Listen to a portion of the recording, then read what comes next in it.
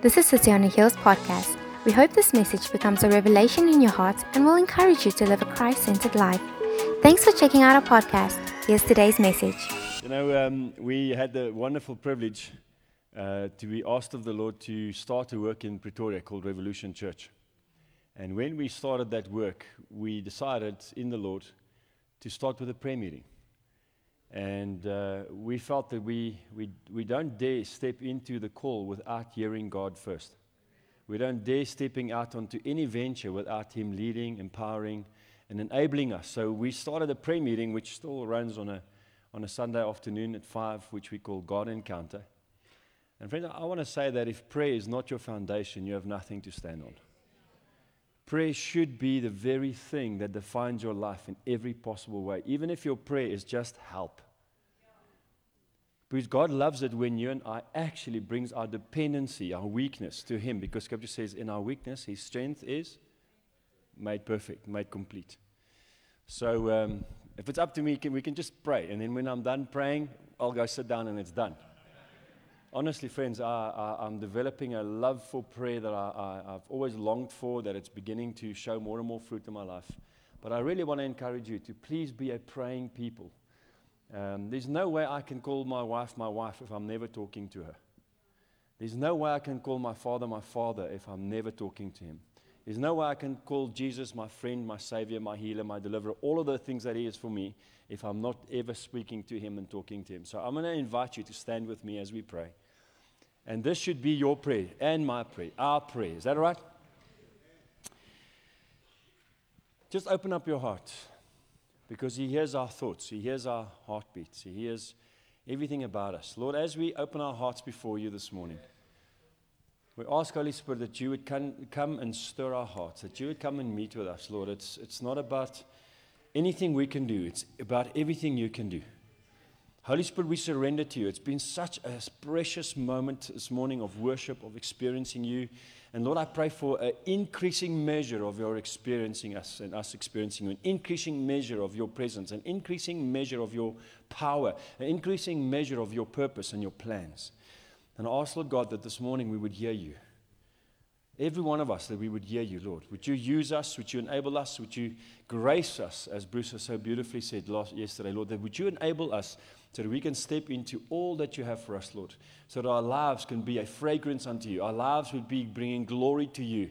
And we ask, Lord Jesus, that this morning, truly, we would be transformed, we would be touched, and we would be changed for Your glory and for Your name's sake. Let Your kingdom come now here on earth as it is in heaven. Let Your kingdom come right now, Lord God, to bring fruitfulness and righteousness. Let Your kingdom come, Lord, to add all these things that You have already won for us to our lives. We pray that, Jesus, in Your precious mighty name. Amen. Turn to someone, give them a high five and say, Jesus is amazing.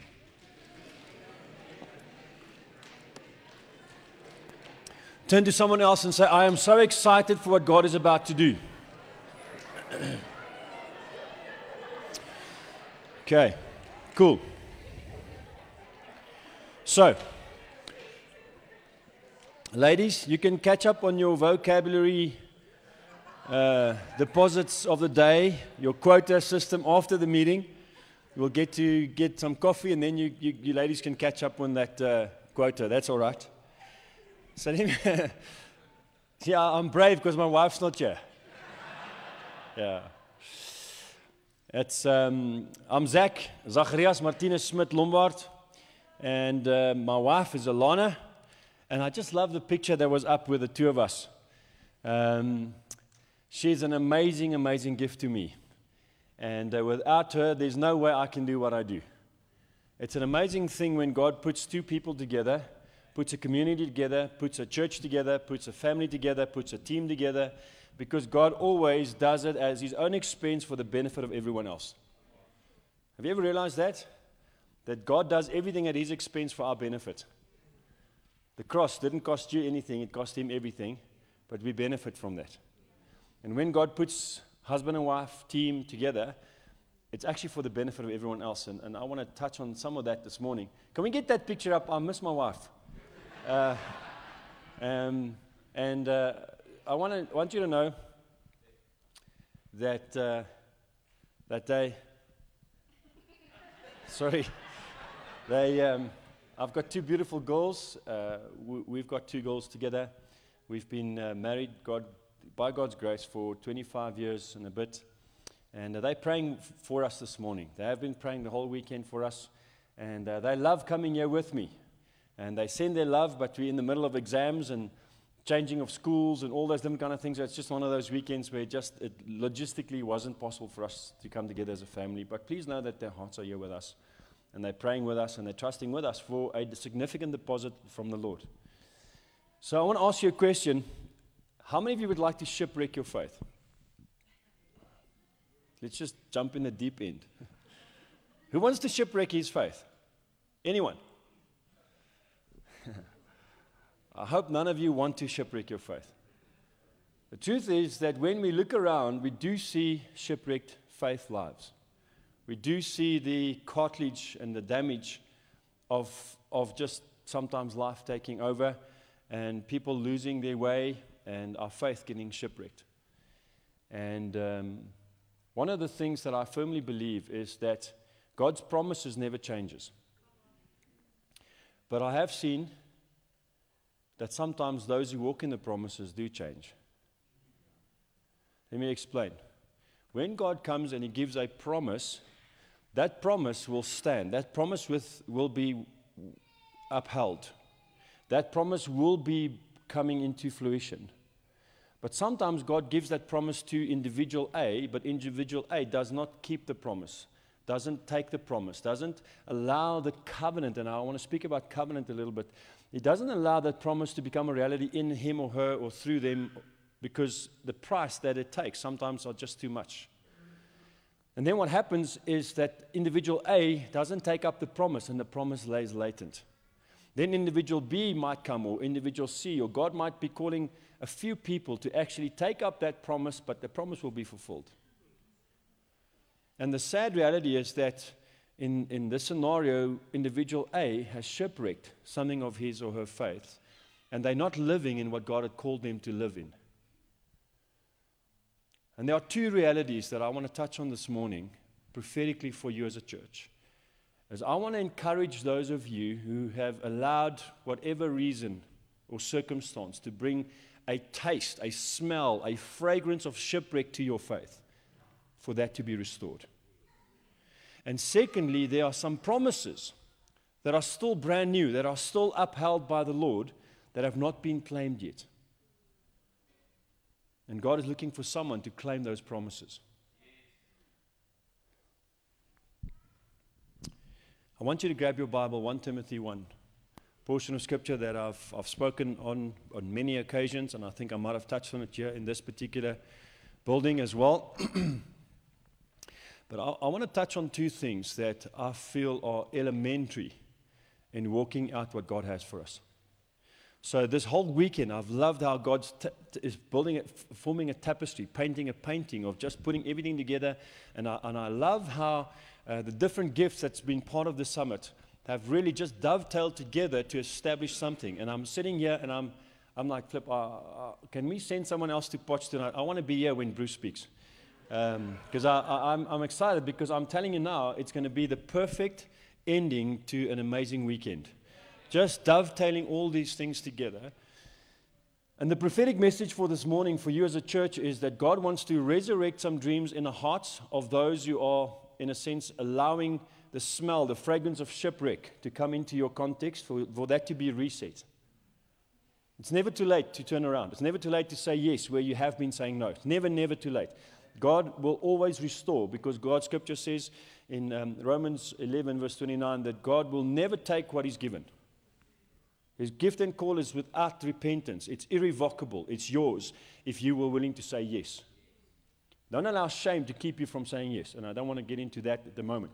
And then the second thing is, I believe that in Klerksdorp in particular, there are many, many brand new promises, not because they've only just been spoken, but because they've never been claimed. And in God, nothing ever gets old. You hear what I said? In God, nothing ever gets old. So there are brand new promises awaiting for someone to say, Lord, maybe you've called 10 others, 20 others, 50 others. Maybe I wasn't even on the list initially, but now I'm putting myself on the list. I want to take the promises that you've spoken, and I want to count for those promises. 1 Timothy 1, verse 18. You there? It says this. This charge, how many of you know that when God charges you, it's quite intentional? There's a weight that comes with that. He's not making a suggestion. So right, he's not making a suggestion. He's charging us. He says, this charge I entrust to you, Timothy. Put your own name there. Bertus, Bruce, Thomas, Murdoch, whatever. Put your own name there. This charge I entrust to you, my child, in accordance with the promises, prophecies, you can add different words there, but prophecies previously made about you, that by them you may wage a good warfare. Say warfare. Which means that God is giving you and me something to put around our belt to fight with. And I love what Tabisa said yesterday, and my heart is so in line with that, is that it's time for us to get out of the pampering seats of being the bride. It's time for us to get into the trenches of being the army. You know, I'm one of those Spartan kind of guys. You know, when you ask me about anything, I'm always about, let's go plunder hell. Let's go kick the teeth out of that lion that pretends to be a lion. Let's just go and be the ones that God called us to be. Let's go pick a fight. Flip, let's go. Come on, who's with me? But listen to this. Holding faith and a good conscience, by rejecting this, by rejecting what? The promise. By not holding the promise, by not fighting with the promise, by not making a priority with the promises that God has made, by not taking the priority of what God had put in your life, what happens? Some have made shipwreck of their faith. Man, let me tell you something that don't be too quick to put your hand up for a prophetic word. Who wants a prophetic word this morning? I've just said don't be too quick. And all of you go like, me, pick me, pick me. You know, the beautiful thing is that we all want the promise, right? Now, let me let you in a little secret. The enemy doesn't know the future, except for what has been exposed in Scripture. Because if he did, he would never put Jesus on the cross. Excuse me? We give the enemy way too much credit. He is actually very, very uncreative. And he has no clue about the future except for what has been presented in Scripture. God, on the other hand, knows exactly what your future is. And in the prophetic realm, we often speak about those who are out of Christ and those who are in Christ, because those out of Christ would be those who have a gift that is irrevocable, and they would move in the realm of the familiar spirit. They would be fortune tellers and those things. So what they would do is they would use everything up to the present, and then they would guess a future. And they can be very, very accurate up to the present, because they make use of a familiar spirit, which is here, that knows and sees and understands, it's been with you, and have interaction with that spiritual realm. But God, on the other hand, has access to that which He dreamt about in Psalm 139, when it says that God has got good thoughts about you, and every day of your life has been written in His book before one of them came to pass. He is the one that has access to that dream, no one else. And then God would come, and that's why the prophetic for me is such an incredible gift, because what God does, He says, listen, I come and speak about you, and I know the things about you, and it's just a word of knowledge. And often that is misinterpreted as prophetic, which it's not. It's just a word of knowledge. It gives us insight. But then God often grabs our attention with words of knowledge, so that we can say, okay, the one who's speaking is knowing. God knows. And then God would come, and God would then speak into the preferred future for your life through a promise. And often I've seen in people's lives that God would awaken something that's always been there, and they know it's there, but they can't put their finger on it. And then God speaks a promise, and they go, yes! A second witness. Scripture speaks about witnesses establishing a cause, right? So the first witness is the prophetic utterance. The second witness should be your heart. Now, you've got something to fight for and fight with.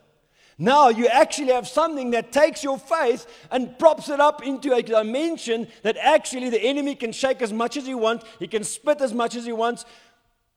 He can't do anything about it because God had said. But the problem is, now the enemy also knows where to fight you. So guess what happens often when you get a prophetic word?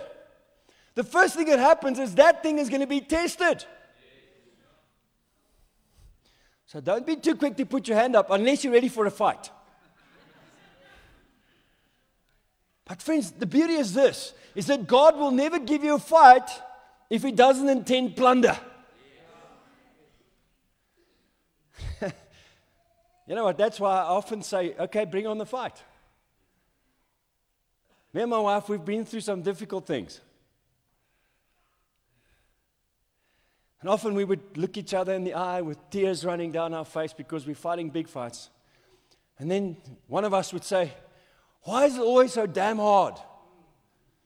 And the other one would say, because we pray the difficult prayers. Friends, if you're not serious about God, I want to tell you there's going to be some battles, there's going to be some fights, there's going to be some pushing through that is demanded from your life. And most of those would come and cut the chaff away, the chaff and the rubbish away out of your life. And God is purifying you because what God had done in our hearts of confession, in our hearts of witnessing with what God is saying, and through the prophetic words and utterances of others, God comes and He gives you and me an arsenal to fight with, and we cannot lose, but we have to fight. So let's pause there for a moment. Because maybe if you're like me, and I'm just going to be talking about myself, I'm going to be vulnerable. You say, God, but how is that going to happen? Have you ever had that? God comes and He speaks something and you're like, flip, this is just, it's too good to be true. It sounds impossible, Lord. Have you seen my past, Jesus? Do you know where I've been? You know what I'm thinking? You know what I've done? Really, do you want to see that happen in my life and through my life? How is that going to happen? I want to read something for you out of Genesis chapter 15. You can go there quickly. Genesis chapter 15. Then I was early morning praying, and next moment I got a message on my phone. Ping. And it was Quentin. And he was asking me if I can please speak about sex this morning.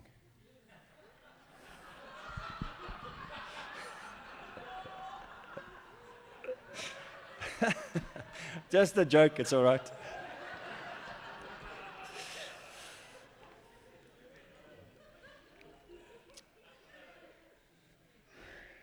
But I do want to speak about covenant. I do want to speak about covenant because I want to show you something here that has radically changed my life.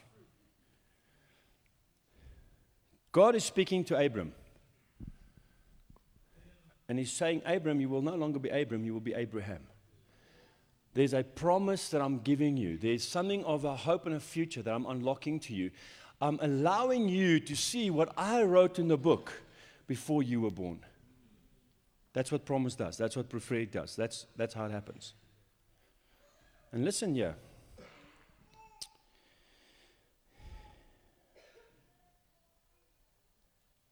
Verse 7. Genesis 15, verse 7. And He said to him, I am the Lord who brought you out from Ur of the Chaldeans to give you this land to possess. But he said, O Lord God, how am I to know that I shall possess it? He's saying, Lord, it's awesome, it's great. It's the second time you're actually saying this to me. But how will I know?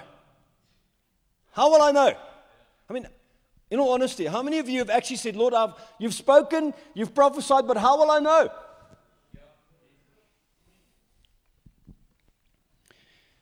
And God comes and He says, you'll know because I'm about to cut a covenant with you. I'm about to do something that I've never done for you.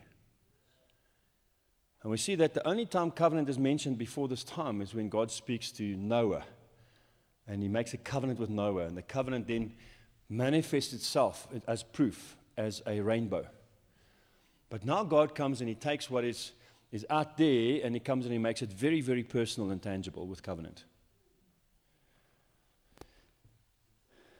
And I know that I joke about talking about sex, but I want to say this, is that the reason why the world and the enemy is so attacking that thing, because it's the picture of covenant. And I'm going to get to that in a moment. Because we see here that God comes and He actually describes a process of cutting of covenant. Because covenant, the word covenant, includes a cutting process that brings about bloodshed.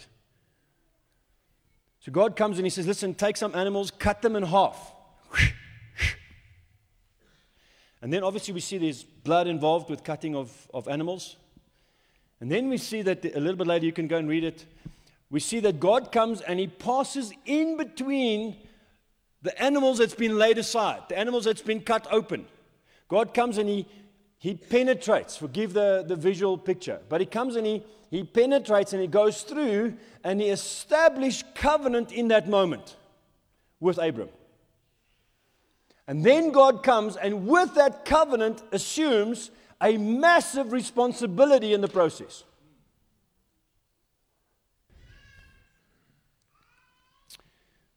Covenant, by its very design, is divine. So we see often in Scripture, most of the time, when God speaks to covenant, He's speaking about my covenant, speaking about the covenant that He has with others. And what God is saying is that He says, listen, I want to remind you of the covenant. You need to keep the covenant, but it's my covenant. I'm the one that actually comes and empowers that. So I want to establish something on the back of mercy and grace, as we've spoken before, and Bruce taught us yesterday, is mercy is the process of becoming part. It's the process of adoption. It's the process of salvation. But that brings you and me into this covenant. And then covenant really is, it's not my ability, but His ability. And I want to show that to you in a moment. So grace is really what it's all about. Grace is God's ability made alive in us. Is that right? So covenant is this. And I want to go into marriage as a picture, because we see the church is a picture of marriage, of husband and wife. Jesus and the bride. You and me, the bride. Jesus being the bridegroom. So I want us to see something here. In the moment when someone gets married, what happens in that moment is they're entering into covenant. But contrary to our belief, it's not covenant with one another. Before you throw me, I want you to catch this. Okay. Before you stone me. Throw me is probably the wrong translation. Die Afrikaans loop dik, papa. Okay. Before you stone me, just hear me out. When I come into covenant, what happens is I'm actually taking my promise and I'm adding to the promise a divine authority and a divine ability. Yesterday I spoke about God being the same yesterday, today, and tomorrow, right? He never changed. Not even the shadows around Him changes. That's how steadfast He is. That's how steady He stands. And when we come to marriage, for example, the day that I said yes to my wife and she said yes to me, it was done in the presence of our Father. And I often ask people when they want to get married, I say to them, why do you want to get married in the church? And then they would have all different kind of reasons, all of which is wrong. The only reason why you do it in the church is because you want to involve God. And please hear my heart in saying this, and I'm speaking to those who have God as authority in your life. If you're sleeping together before you get married, then you can't be telling me you want to involve God. I'm just saying that because I want to show you something. Because when you and I understand the dynamic of covenantal, biblical context of covenant, we see a whole new world open up to us, and my life in fruitfulness will take complete different traction when I see covenant as what God sees it as. So in that moment, when I'm unmarried, I come before the Lord, I come before my wife, and God says, listen, I want you to enter into a covenant that will show the picture of the church and of me, and the way it happens through a cutting and a shedding of blood. And what happens in that moment is when I stand before the Lord and I want to involve Him in this process of marriage, I come to Him and I say, Lord, today I enter into a covenant with you, but someone else will benefit from that covenant. He's the same yesterday, today, and tomorrow. And God takes that thing very, very serious. Then He looks at me and He would say to me, son, let me understand what you're saying here. You're saying that you want me, the divine, all-powerful one, to partner with you so that someone else can benefit from that. Is that what you're saying? Then I'd have to say, yes, it is. And He says, okay, in that case, I will take that responsibility. But you have to partner with that. So then He comes to my wife, and she would say, Lord, I want to take this man to be my husband. I mean, Lord, have you seen him? He's amazing. He's chiseled. He's clever.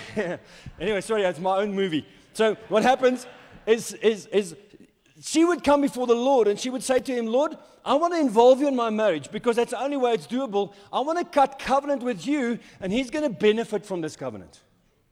Because you are the same yesterday, today, and tomorrow, which means that actually the benefit that he's going to get, and I'm going to say the benefit that she's going to get, is not dependent on each other.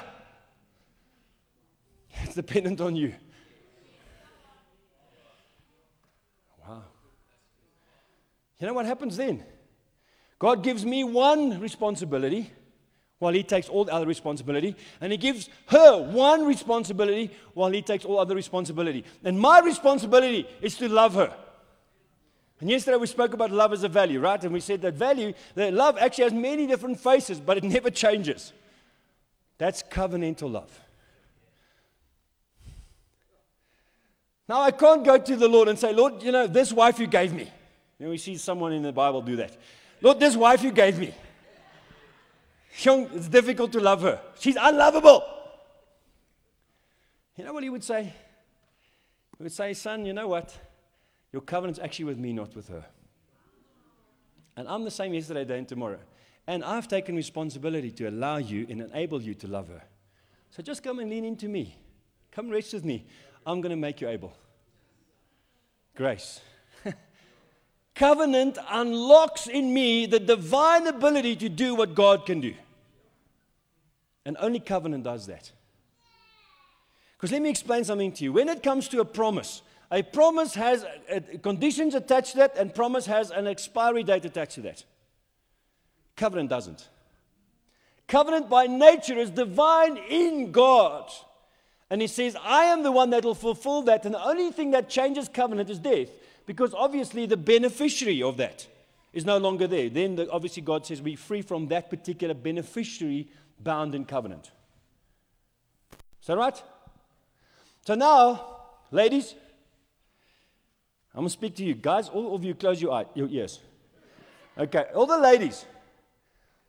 If you go and you cry before the Lord and say, Lord, I cannot submit to this man. I cannot honor him. Guess what the response from heaven would be? My daughter, it might be true what you're saying, but your covenant's not with him. Your covenant's with me. Your covenant's with me. And what I'm going to do is I'll sort him out, but that's not the point. The point is, you love on me, and I will enable you to honor him. Because I'm the same yesterday, today, and tomorrow. I never change.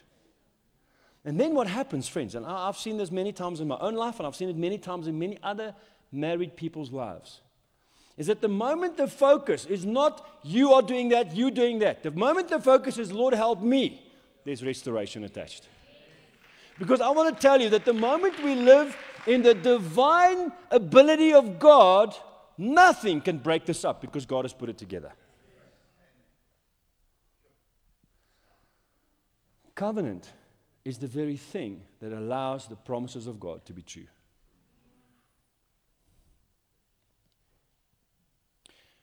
So just to honor the request that Quentin sent to me,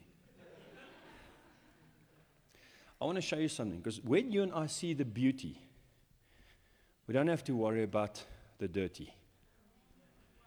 I often say to people, listen, we're not going to fight the darkness.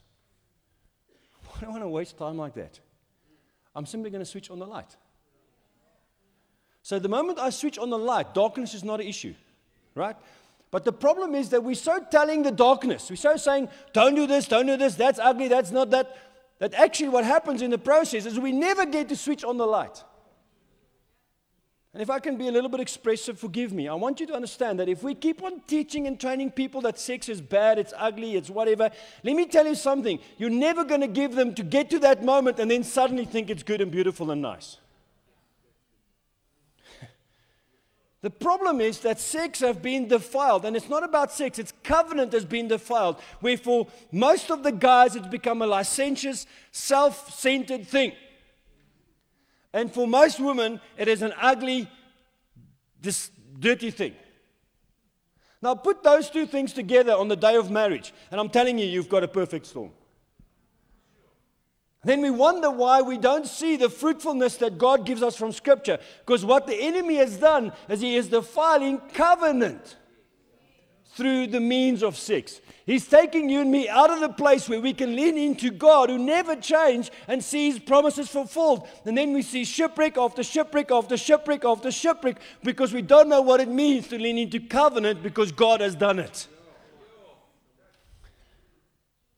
Because friends, the truth is this, is that the enemy can get you to lose faith in one area. I used to love you. I used to give my life to you, but now there's no more faith for that. I'm telling you, it's going to be very difficult to believe in the one who's given life. And my heart breaks when we don't get to see and understand the beauty of covenant, that Jesus has shed His blood for you and me. And the only thing we have to do is say, Lord, I'm never going to give up on what You've said, even if it means I have to be cut here and cut there and be changed here and changed there to be purified in every way, because the promises is yes and amen, but it needs an amen from you and me, a partnership to come into what God has. I don't want to have a promise that God has given me that ends up on someone else's shoulder because I haven't been able to see it through. Covenant. God says covenant. And I want to explain covenant quickly, and then we're going to get started. When a husband and wife comes together, and I'm talking about the ideal world, so please understand that I'm not here to point fingers at anyone. I'm not here to make you regret anything. I'm here to switch the light on and show the beauty of this so that you can be restored to the beauty, because God always restores us. Is that right? When a husband and wife comes together in the context of Scripture, the process is this. The husband would come and he would ask the father, I want to have your daughter. Guess what the father would do? He would say, I guarantee you her virginity. And it's not about sex, it's about, listen, she's not in covenant with anyone. She is available for covenant. And then he goes away and he prepares a place. And when his dad says the place is ready, his dad then will take him to go and get the bride. Isn't that exactly how it works with Jesus? Jesus has gone up to prepare a place. He doesn't know when he's coming back. The father will say, the place is ready, let's go. It's amazing. Then while the bride is waiting in anticipation, she doesn't know when the bridegroom is going to appear. We see that all in Scripture. The bridegroom can come anytime. The bride's waiting. There's anticipation. I'm going to keep myself pure. I'm going to keep myself available for this covenant. And then the day comes when the bridegroom comes. And there's a massive feast and everything is prepared. And then what happens, there's a moment where they stand before the Father, the Lord of God, our God in heaven. And they would then do what I just said. He would say, Father, man, this is exciting. I'm coming into covenant with you, and I promise I would love her, and you're going to enable me to love her. You are the one that's going to make me shine your light and be a representation of you to her. What a privilege. Would you enable me? Would you empower me? I'm coming into covenant with you, a divine ability that you give to me. And she comes and says, Lord, Father, I'm so excited to actually come and honor this man. I'm so excited to actually be the bride and honor you in the process. Would you enable me? Would you give a covenantal divine ability to me to shine my love for you by loving him in that way, by giving myself to him? And then the father would say, yes, you can come into covenant with me. You can come into covenant with me, but you're going to benefit from each other in that covenant. So now you're going to cut that covenant on my behalf. And then they go and they do exactly what we see here in Genesis 15. And forgive the explicitness. But she's opened up and he would penetrate. And in that moment, there's a cutting and blood is shed. And you know what happens right there? Everyone waits outside. Because it's not about sex, it's about covenant. And then she, the lady, the bride, would come out with the sheet, with a mix of intimacy and blood, and she would fold it up and she would come out and she'd see the covenant is cut. The contract is established. We are each other's. Isn't that amazing? Now, every single time husband and wife are together, guess what they do? They're reminding each other. They're saying, listen, I'm yours. We are cutting covenant again. God is in his divine ability, is making me able to love you. And she's saying, I'm cutting with you again, covenant. And God in His divine ability is allowing me to honor you. Let's celebrate covenant. Can you see how the enemy has defiled? Because the enemy has stolen covenant from us and has made it an expression of lustful pleasure, self-indulging. Then we wonder why we struggle to make this thing work. Because in this understanding, it's all about me. And in this understanding, it's all about you. Because covenant is what? It's God and me, someone benefits. Sex outside, it's all about me. Come on. I need to find the pleasure. And the value of covenant is diminished. Now, again, I didn't want to speak about sex, but I want us to understand the context of covenant, because when it comes to 1 Timothy 1:18, I want us to read it with a covenantal understanding. Let's go there again. 1 Timothy 1:18.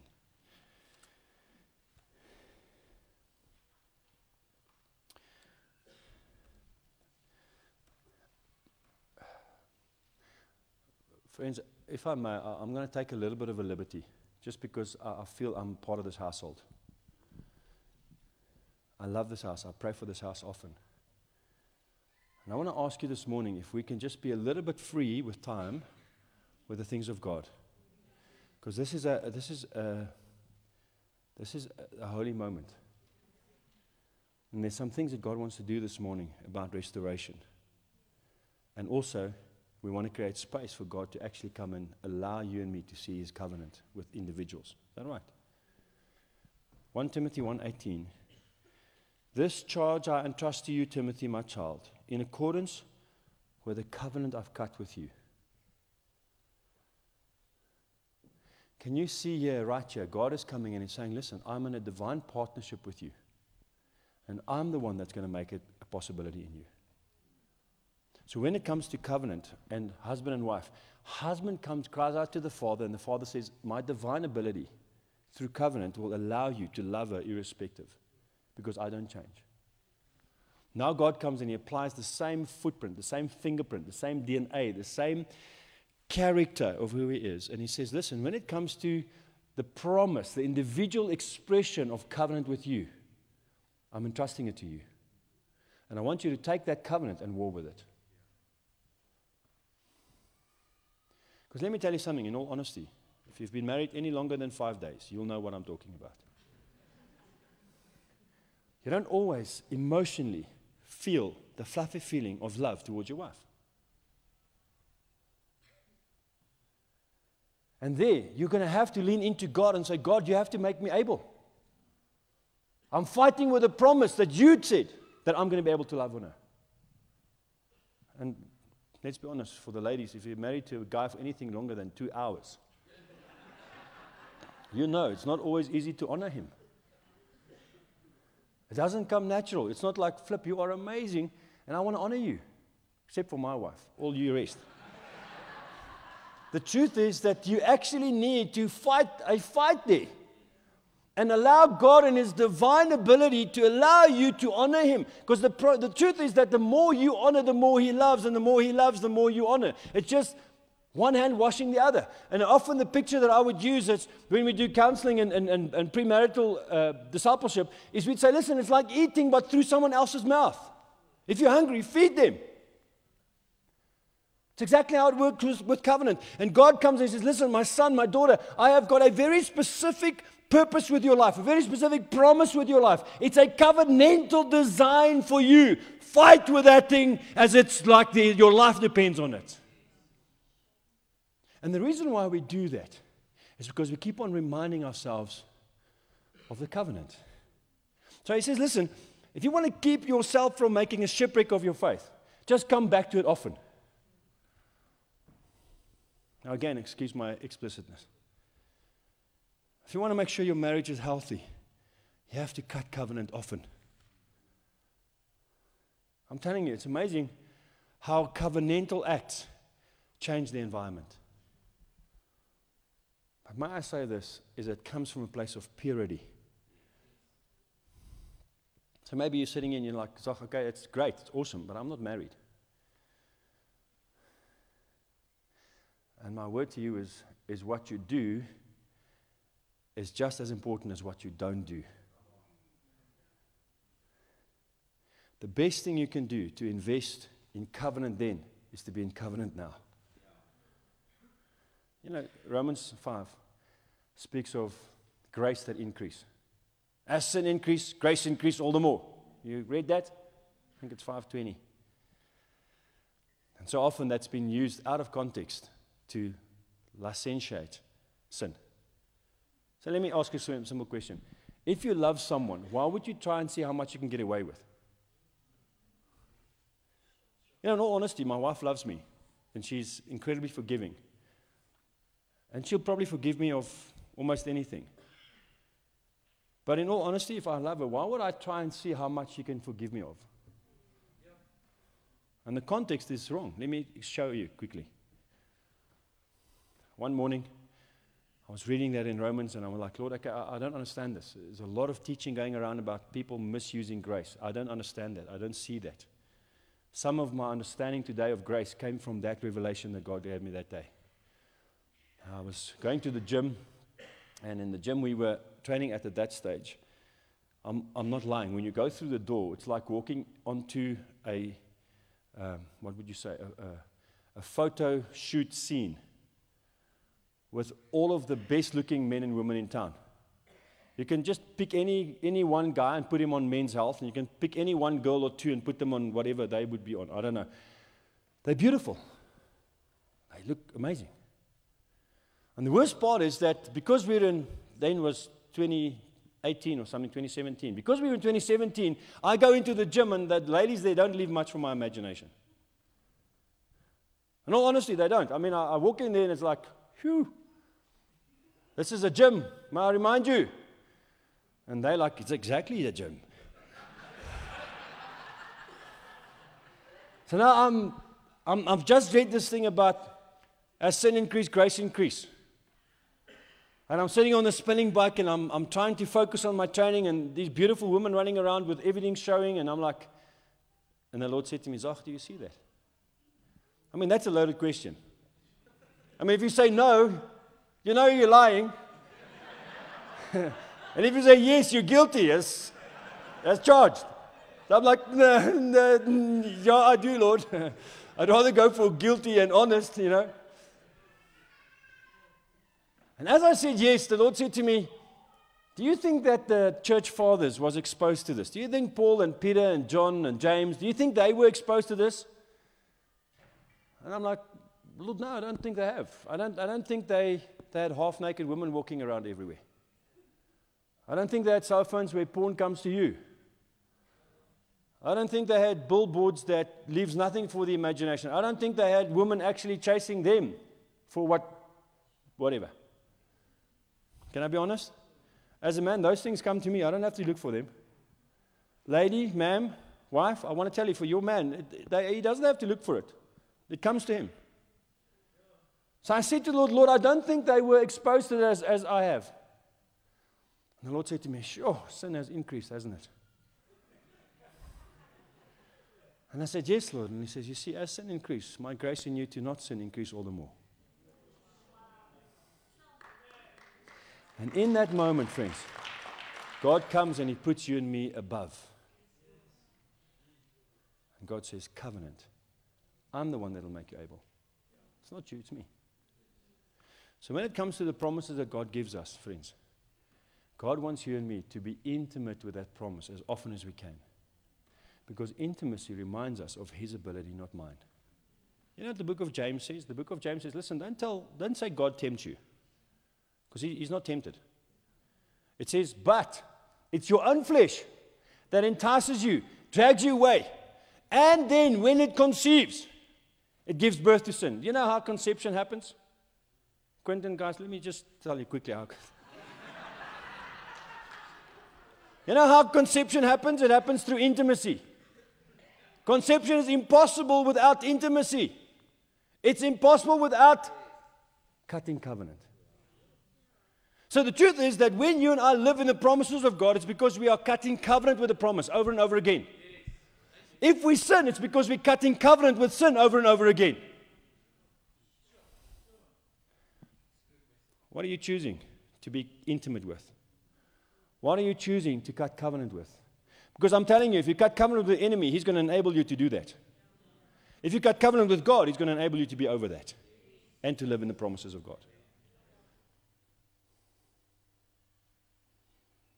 So friends, when God calls you to purity, it's actually got nothing to do with having or not having sex before marriage. It's got everything to do with living in your promise. Everything to do with living in your promise. The fact that you can say no to things that you know will defile you actually brings you closer and closer to the promise of God in your life. Every time you take covenant with your eyes, Scripture says we need to have covenant with our eyes. Every time I see something that potentially can lead me into covenant with the wrong things, I have to take covenant with my eyes and I have to bring it back to the promises of God. And then God comes and He says, my son, I'm unlocking more and more of the promise for you. I'm not going to be the individual A that's going to walk away and have a shipwreck of my faith. I'm going to be someone who actually is covenantal with the Father. And I'm going to lean into my promise and say, God, you said this. God, you said this. God, you said this. God, you said this. I'm fighting for it. I'm fighting for it. Because you know the thing is that the fight is actually in your own flesh. And every time I remind myself of what God had said, I'm one step closer to victory in my own flesh. I'm one step closer to see God's fulfillment in me because God needs a character to sustain the call. And that character, friends, I'm telling you, happens with cutting covenant with the right things. And cutting away the things that are not of God. You know, some of you might know my story. But my wife and I, we got married as unbelievers. We were married in a church having no cooking clue what we were doing. Because it was the right thing to do. Then we messed it up properly. Our marriage was falling apart at the rate of nothing. We weren't going to make our second wedding anniversary. September, October, we spoke about divorce. Year and a half into marriage. Our second wedding anniversary was going to be the 7th of December. That year, October, we're speaking about divorce. Our lives are falling apart. We can't handle each other, can't talk proper with one another. It's a mess. 22nd of October, God intervenes. He says, son, come to I want to talk you a question. He extended grace to me, adopted me into a new household. He became my father. And he showed me covenant. And he said, son, I love you irrespective. And I'm going to make you able to love irrespective because it's you and me, no one else. 22nd of October, 1998, same day, same meeting. The woman I once loved had a radical encounter with Jesus. Got adopted by mercy, cleansed by His blood, and He cut covenant with her. When I opened my eyes, the whole world looked different. There was different color, different smells, new creation. And then God started reconciling me to who I am. And He started reconciling her to who she is. And we both realized that actually our covenant that we have with the Father has a benefactor to it, a beneficiary. And God started restoring our marriage. And we made our second wedding anniversary. And our third, and our fourth. God willing, this year, 26.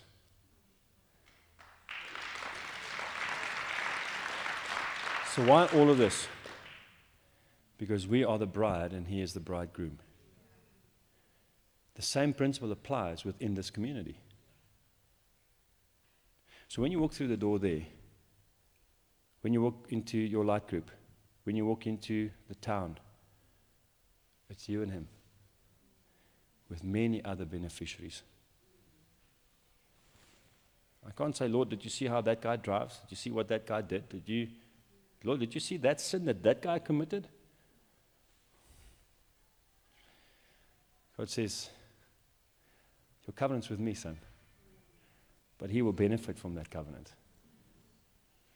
He would be the one that benefits from what I've done with you and what you've done with me. Now suddenly it's easy to love everyone.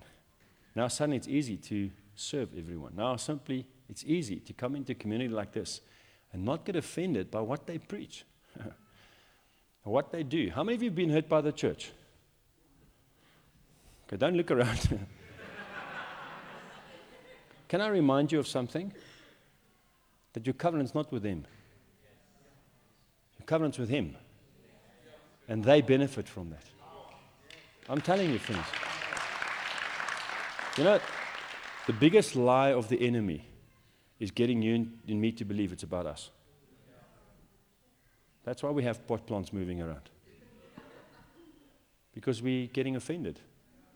And we forget that actually the covenant is with me and Him, and someone else benefits from that covenant. Can I be honest with you? There's no one in my wife's life, no one in her life that hurt her as bad as I have. Not one person ever. Not one. The person that hurt her the most in this whole world is me. You're looking at him, right here, guilty. And chances are I'll do it again. Hurt her. Okay, so understand what I'm saying. Don't understand what I'm not saying. The truth is that I hurt her because I'm still in process. And I at times make it impossible for her to honor me. But she has a covenant that I benefit from.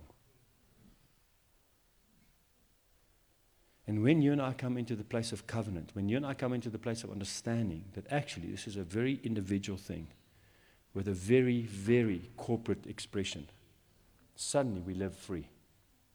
Suddenly I can come to the Lord and say, Lord, I want to be intimate with my promise with you again. I want to allow you to live in me in a way that I've never allowed you to live in me.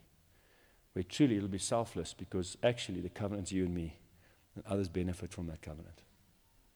Now friends, when that is your reality, when that becomes your revelation, now I can say, Lord, I'm in covenant with you. How do I show that covenant this morning to my friend? Then suddenly the gift that's inside of you just is poured forth. Because now I'm not looking who deserves the gift. I don't know about you, but sometimes we do that, don't we? Well, Lord, let's just find someone who's deserving of the gift. Let's see who smiles the best. Let's see who looks the best. Let's see who actually has got his Bible with him this morning. And what happens is that what we do is we become God rather than the one who is changed by God, saved by God.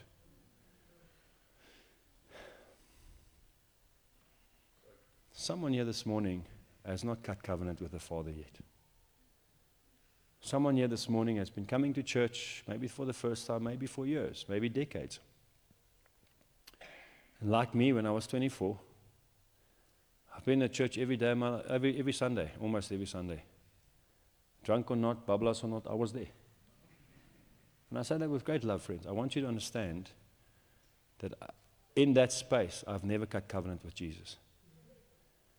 And someone here this morning needs to say, I want to cut covenant with Jesus. I want Him to make me able. And I want to give you an opportunity this morning to actually become a new creation. To actually allow Him to adopt you and go give you a whole new view of life. So I want to ask you, if you need to make right with Jesus this morning, if you need to cut covenant with Jesus this morning, would you quickly just stand for me? I want to pray with you. And we're going to make heaven celebrate. Thank you, sir. Anyone else? Thank you. Thank you. Thank you. Scripture says that if you acknowledge Jesus before men, Jesus, being at the right hand of the Father, as Gareth said, will acknowledge you before the Father. So everyone that's standing now, right now, you're being acknowledged before the Father. Is there anyone else that needs to stand and say, I want to make right with Jesus? Just stand for me quickly. There's some more. I know there's more people that need to stand. Thank you, sir. Anyone else? Thank you, man. I know there's more people. Come on. If you need to stand, stand quickly. If your seat is burning, your heart is pulsing, that's you. I can help you make that decision. That's you. Thank you, ma'am. Okay.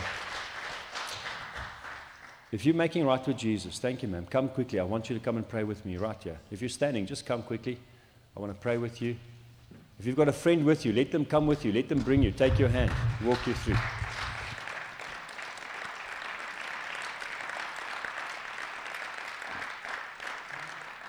Okay.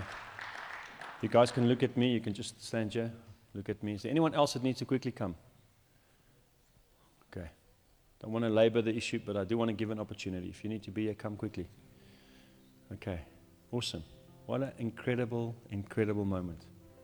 Can we give God a hand for all these beautiful people? Okay. So all of you, I need you to look at me quickly and listen very carefully to what I'm saying. This is the moment where your old life is cut off and your new life is birthed. This is the moment where actually you come into this covenant with the Father, and He says, I know you can't, but I can. That's why you need me. And I'm going to be the one that actually enables you. I'm going to be the one that's going to come and make my home inside of you, and I'm going to be the one that gives you the strength to do all of what we just spoke about. You don't have to worry about that. You just lean into me. You just hold on to me, and you allow me to lead you. You allow me to speak to you, and you allow me to give you the strength to do what you need to do. It's not difficult. He's big enough to put everything that you need to do right in front of you, like this. Just in front of you, He's going to put it right there. Only thing you need to do is just begin this beautiful relationship and partnership with Him where you hold on to Him and talk to Him and allow Him to lead you. Is that right? So we're going to pray a prayer, but this is your prayer. I've prayed this prayer, and this is your opportunity to pray this prayer. And in this prayer, what you are going to do is you're going to say, Lord, my old life, I'm cutting it off. And I'm giving this to you, as gunky and messy as it might be. I'm giving this life to you, and you are the one that's going to take that, make it new, not fix it, make it new, and you're the one that's going to come and give me a new life, and you're the one that's going to now allow me to live in that promise that you wrote in the book. Do you know that every one of your days is written in the book of Jesus? Every one of your days. Which means there's no such thing as a mistake. There's unplanned parents, but no unplanned kids. Is that right? And then what happens is you and I are going to invite the Holy Spirit, which is God Himself, to come and live inside of you, to make a home with you. And He's the one that is then going to make you able. He's the one that's then going to teach you, lead you, and allow you to do the things that really is just going to bring joy and fullness to your life. Is that all right? So you're going to pray words to support, but this is your prayer. Okay, let's all pray out loud. Lord Jesus, right now I come to you, and I give my old life to you. And I ask that you would forgive me. Wash me clean. Set me free.